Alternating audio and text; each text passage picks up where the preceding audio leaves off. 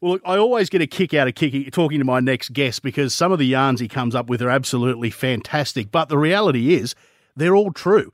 He's probably the country's most senior crime reporter. Adam Shan, good to have you on the program again. It's a pleasure to be on your show again, Steve. Podcast1.com.au wouldn't be the same without you. And, of course, you've got your latest podcast out. I'm going to call it the most brazen theft in Australian history simply because of who the victim was. It's a pretty good one, and I think it's up there with our biggest unsolved robbery. So, yeah, I'd give it all the superlatives. Yeah, Kerry Packer loses nearly 1/4 ton of gold in his office there in 54 Park Street, Sydney. And the police believe it's one man who did it, and it's unsolved to this day. So 1/4 ton of gold, what's that worth in money terms? About $5.5 million. It's about $5.5 million, Steve. $5.5 million worth of gold and we're led in Kerry Packer's office, is that right? In a little safe inside a drinks cabinet, sort of hidden away. No one on the floor apparently knew there was gold in there, except his secretary, whom he'd fired a little while beforehand. So the finger of suspicion was pointed at her. Okay, so let's go back to the beginning. When did this happen? Because, I mean, up until the great man died, he occupied the same office in that Park Street building with the very same furniture that I think was there the first day he moved in, with his fridge full of Fanta and apparently $5 million worth of gold. Exactly, where the Fanta used to be, I guess, yeah. No, they were there for 7 decades, indeed. And this was April 1995. And he'd sold interest in a West Australian gold mine. And being the tax-averse man that he was, he said, give me the consideration in gold because that's not taxable. So he gets the gold delivered to Park Street, and it's in his father's old safe, the Frank Packer's safe, and in there is the gold, plus a Vegemite jar full of nuggets, and a tiara once worn by Sir Frank Packer's wife, Gretel. Of course. What else would you have in there? That's right. So anyway, one weekend he's up at the Ellerslie, his property at Niscone, and comes back and in the office there, and there is the door to the drinks cabinet slightly ajar, and the safe is open. All the gold's gone, and the only clue was a small burn on the carpet. There was, in fact, an L-shaped cut on the front of this old Chubb's safe that had been made with oxyacetylene, and that was the presumed method of the theft. But how it happened, it was even more fascinating, Steve. So we were assuming, back in 1995, I mean, I guess it's before the advent of a security camera on every corner, isn't it? That's right, there weren't cameras in the building.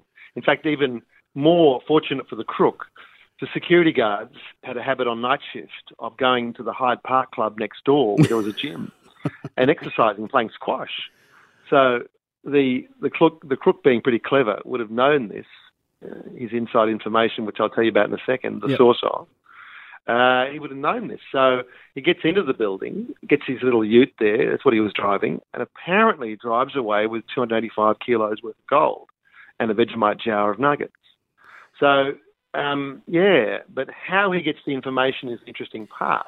Okay. And it takes the cops a number of days to discover that the man they think did the job, in fact, lived in the same building as Packer's ex-secretary, whom he'd fired. Right. And that they then put devices around in the building and so forth and discovered that he was having some sort of affair with Patricia Wheatley was her name. Okay. She was originally the PA to the Prime Minister, Sir William McMahon, back in the 70s. Mm. She was famously secretive and kept all Kerry's secrets for about 20 years. Amazing. But what happened was Kerry had his heart attack, and then he decided he was going to hand over to James the son. So he brings in a corporate assassin called Al Dunlap from America to tidy up the business and get rid of all the deadwood. And because even though he was the richest man, he had a lot of debts at the time. Cash flow was tight. Yeah. Al Dunlap discovers that Patricia has a cupboard behind her desk full of grog, and she's helping herself to it and also to her friends and so forth. So he fires her for that. Anyway, so they discover that she's living in the same building as our Mr. X character. We aren't naming him in the podcast. Yeah, righto. Am I telling you too much of the story, Steve? Well, yeah, no, but the bit I want to get to is that I can't imagine Kerry Packer was the guy that would let this go lightly. Yeah, well, that's right. And the thing was, when he was asked, about this suspect. He said, well, I know him. I said, what? Kerry Packer knows the guy that robbed him? Yes. I go to a restaurant up in the Cross called La Strada. I'm friends with the owners, and this man is also a friend of the owners. And yes, I know he's a safecracker, right? But Kerry doesn't tell the actual investigators this. He tells a couple of his friends in the police force because he wants to manage how this information comes out, you could say. Because it's a bit embarrassing. So Mr. X has never been brought to justice for this. Do we know what happened to the gold? No, we don't. It's suspected that the late Dr. Nick Paltos spirited it away overseas, you know? That's one theory. Adam, look, I'm not going to let you give too much more of the story away because we want people to jump onto podcast1.com.au and listen to the podcast.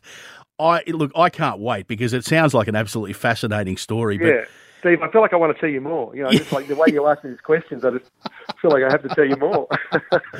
Look, we don't want to give away too much. As I said, it's called That's Kerry right. Packer's Gold, Adam Shan's latest podcast. Mate, you've got as I said, podcast1.com.au wouldn't be the same without you, mate, and it's great to always have you on the program to talk about these things. Thank you. And you know what? This is the national exclusive. It's the first interview I've done, and it's a bit of pleasure. Fantastic. Good on you, Adam. That's Adam Shan. Check him out, podcast1.com.au, Kerry Packer's Gold. It's going to be a cracker of a yarn.